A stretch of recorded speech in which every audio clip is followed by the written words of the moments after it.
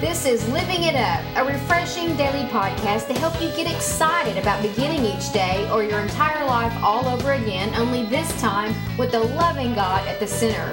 We hope you'll experience joy from listening and find yourself laughing and living it up all the way to beginning again. For more teaching and encouragement from the Neils, visit their website at livingitup.org. Now, here's Scott and Teresa.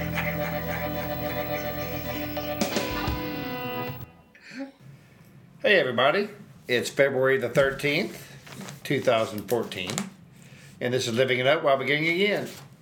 I'm Scott with my lovely wife Teresa, and we're just so awesomely happy. Awesomely. Yeah, I like that, awesomely happy that you are joining us today. And honey, why don't you read the topic? It's really a cool topic. Okay. Hey singles out there, we're thinking about you. Feelings come and go just like Valentine's Day does. So if you need some encouragement, then this podcast is just for you. That's right. And Proverbs 24:27 says, "Do your planning and prepare your fields before you build your house." Yeah, we have another one to read too, but let's camp on that first of all. And what we mean by this one's for you, we know remember what that was like when Valentine's Day would approach as a single person, especially if you're, really believing for a spouse. And I always think about singles. God's given us such a heart for singles, and we connect, and God brings them to us in the natural. It's really amazing, and we're grateful. We're honored because we get it, and we understand how difficult the holidays can be. Yeah. And it's they're all so commercialized anyway. It makes it worse. Yeah. But we just want to encourage everybody listening that's a single, believing for a spouse, just some of the things that we learned during that time. Both of us were married before, and certainly learned a lot before we got married the first time. But this time around, even more wisdom. But what we're really wanting to focus on is just during that time of waiting, during the meantime, which can seem like it's a very mean time. It's really not. I begin to just see it as such a time of preparation for me. Yeah. And what we mean by that is just spending time preparing myself. I've spent my time preparing myself when I didn't even know you. I knew you were out there somewhere. Yeah. But I also knew the kind of man I wanted to draw. Yeah. I wanted to draw a man of God. And so in order for me to draw a man of God, I had to be a woman of God. Yeah. And what that meant to me. And how could I, expect to draw someone with those standards as well if I didn't have them for myself, which for the most part I believe that I did, but I certainly wanted to come up higher. Right. And so I really spent a lot of time in that zone. Yeah. And just wanting to be the best that I could possibly be during that waiting time for you whenever you did come along, honey, so that I had done my homework. Yeah.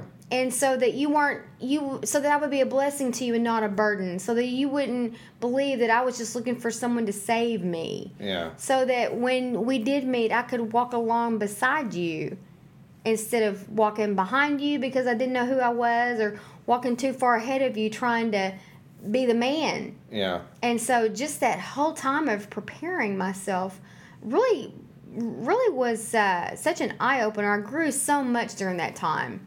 Once I was able to get beyond the hurt. And I just know that really encouraged me. And I also spent a lot of time with couples and women who I believed had good marriages, who were walking with the Lord. Awesome women of God. Yeah. I had a lot of wonderful mentors who I learned from. And so I just, went on with my life, of course, doing the next right thing in front of me and working and taking care of my house. But I didn't fixate on that. I just knew that I had to do a lot of work, and I was okay with it. Yeah. And I wanted God to be able to trust me, and I knew that it was up to me. It really was. Yeah. It was up to me on not just the time frame, because that was it. Obviously, was his time, but there were times that I could hear him say to me, "Just let this thing go that I'm prompting you to take care of. Let it go as long as you want to. It's just going to take that much longer for me to do what you're asking me to do in your life." Yeah. So when he would bring those to my heart, I tried my best to get it taken care of. Yeah. And do what I believed he was telling me to do, because I wanted to I just wanted to do my part. Right. I wanted to be trustworthy with someone's heart. Yeah. So. Well, that's true. When I was single and started my walk with Christ, I mean, I didn't want to have those feelings anymore, to where you couldn't really discern anything. I mean, just for fulfillment. You might say, well, she's really pretty, and you feel like that that's going to be the one. You know what I mean? Before you even have any type of scruples or anything, or any kind of discernment or prayer about it. And so I wanted to really shield myself away from that. And so I started praying to God, that, hey, you know what, Lord, I really would love for you to prepare a woman of God for me. And I prayed that for a couple of years. And, well, nothing happened, So I really thought the Lord expected me to be single the rest of my life, which I was okay with. I really was. I was okay with that. If that was his desire, then he was going to use me in other places, and maybe do a singles ministry or whatever. Be a missionary. I was going to sell my house and be a missionary. And so one night I was praying, hey, Lord, I'll do anything you want.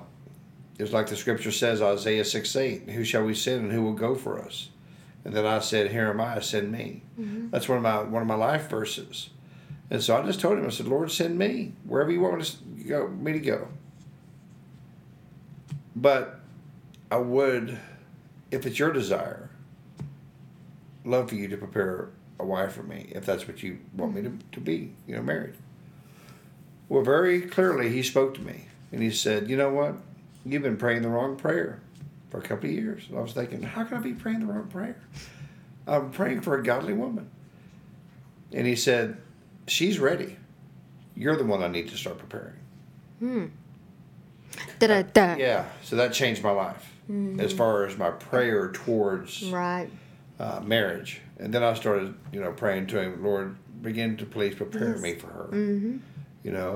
I want to love her as Christ loves the church, which is going to be our next scripture we'll read.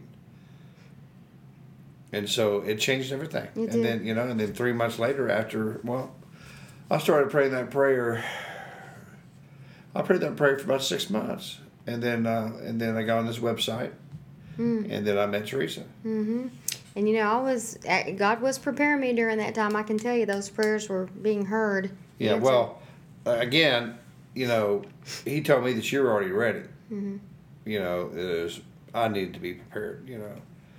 And learn how to treat a woman correctly, and how to look at a woman correctly, how to be respectful, And men, we're just so foolish sometimes. We really do, And as much as I love my lovely wife, I mean, I still do things that I'm sure, aggravate her and this and that. But one thing that will never waver is my love for her, because of how much she loves Christ. Aw, thank you, honey. Well, the other thing to encourage those that are listening was, because we wanted to be so sure this next time, if that indeed was what God had, I threw my list away.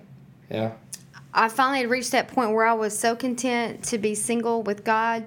I threw that long list I had away of what I thought, you needed to have. And I just said, I'm putting the word on this. And I turned to Ephesians 5:25, and I prayed it. And I said, Lord, just send me a husband who's going to love me the way Christ loves the church. That's right. And gave himself. And prepare me for him. Yes. Because I'm so done with this. And I closed the Bible and I just went on with my life. And I think that was in May. And then we met in September of 2007. June, July, 20th. August, September, 4 months. So I had prayed that. And so when we actually met and then went out, I think the third time, Scott prayed with me. And his exact words were, God, show me how to love Teresa the way Christ loves the church. And so I was so grateful to God for that confirmation because, oh, how I needed it. Mm-hmm. It was so clear and I had such peace. And we got engaged that December. Yeah. Met in September, got engaged in December, Christmas Day. And we're engaged for a year. And then we're married the following Valentine's Day in 2009. Yeah. And I never thought twice about it. I never looked back. I couldn't wait to marry you, and God has amazed us and still does every day. Right. We want to encourage all of you that there are good ones out there. Yeah. You just have to be willing to not settle for the chicken suit. Yeah. Right? No. Right. You just have to be willing to cooperate with God and trust Him in all of it, and just go on and enjoy your life. And prepare yourself along the way so that you can offer the very best to whether it's your future spouse or just the Lord every day, right? That's right. You know, and this podcast is not just for singles. This is for you guys who are married as well. Prayerfully remembering when you were single and remembering, you know, your spouse. Like Teresa was saying, you know, about what she really desired in a man. Okay. Well, maybe, you know, sometimes when we're married, we forget that. But you always need to go back to that. You know, what did Pastor Phil say? Mm-hmm. You know, write down great things about each other. Yeah, in our premarital counseling, he said, I want y'all to do one thing. I want you to write down, I don't know how many things he said, but write down as many things as you can think of that drew you together in the first place. What attracted to you to each other in the first place. That's right. Because you want to always go back to that during tough times. And it was so true. Yeah, it is. Because when life starts to happen and you get under the same roof and get busy, you got to sometimes pull that out and go, oh, remind me again, God? Oh, yeah. But the great thing about a good marriage is those were what you knew before, and then you discover so many more after you're married. That's right. You just add to it. So don't forget that about your spouse. Okay? And always remember why you fell in love with each other. Mm-hmm. Well, you know what? Feelings do come and go. And feelings are fickle. They are fickle. Gotta have them. That's right. But you know, but I do, and Teresa as well, we both know of a knowing that will never come and go. They'll always be there with you. And His name is Jesus. Mm-hmm. Mm-hmm. Go ahead. You know, what a beautiful name. Jesus. He's so real. My desire in Teresa's is for you to know Him. He'll never leave you. And He'll be your first love. Mm-hmm. You may have thought you've been in love 4 times in your life. But when you fall in love with Jesus, you'll realize He is your first love. So we'd love for you to have that opportunity right now. And let me just say that too. When you have that kind of love, then you can properly love. You can That's exactly love right. properly. Love through the eyes and the heart of Jesus. And when you start doing that, you know, not saying you're not going to make mistakes. You know, you're not going to still be goofy or whatever. Make mistakes. But you know what?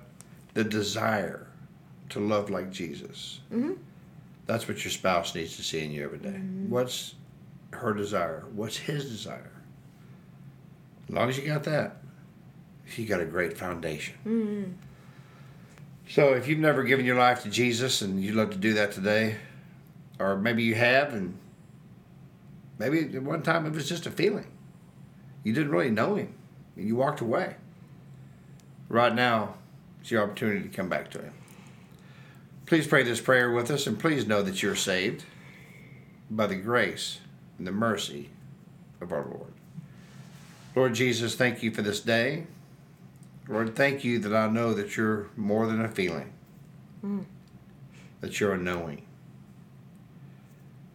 And Jesus, I know that you died on the cross, and I know that you rose on the third day.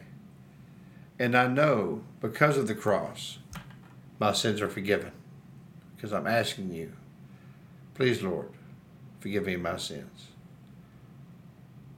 Jesus, thank you for being my first love. In Jesus' name, amen. Amen. Well, well, if you prayed that prayer, we'd love to hear from you. Email us at info@livingup.org or any other kind of prayer request you may have or comment. Facebook is coming. That's right. And, we'd love for you to start praying about a church this weekend and ask them if they have a discipleship or mentorship program. So somebody can walk with you side by side for at least a year to help you with this awesome new walk with Jesus. That's right. Well, this has been great. And Singles, we just want you to know we love you and we think about you. And we're honored to have spent this time with you. So, until tomorrow, on Friday, keep living it up. While we again.